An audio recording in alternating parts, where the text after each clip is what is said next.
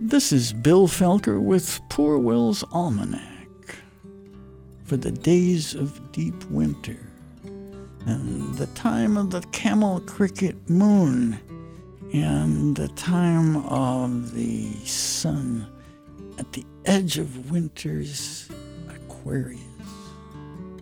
By the end of late fall and November, my small greenhouse space is full of plants. Plants from the garden and from the porch, and ancient plants that I've kept with them alive for decades, it seems. And like I do in every season, I greet them in the morning before I feed the fish and the birds. They're pets, sort of. Companions, confidants.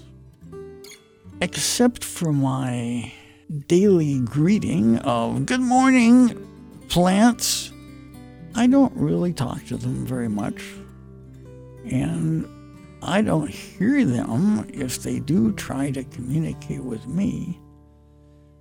They are, however, quite articulate in body language. Neglected leaves complain and even shout at me when they need water. And so we have a common language, really, surrounded by so many living species that only wait for the sun. I often think of our shared needs and of our vulnerability. I think about the presence of the winter that would destroy us if it could. And I also feel as dependent as they upon our artificial season here in the greenhouse and on our brief time here and our impending limits and our impermanence here. And I'm grateful for our mutual hiding in the face of inclemency and danger. I am grateful that we have each other so quietly and in such gentle simplicity. This is Bill Felker with Poor Will's Almanack.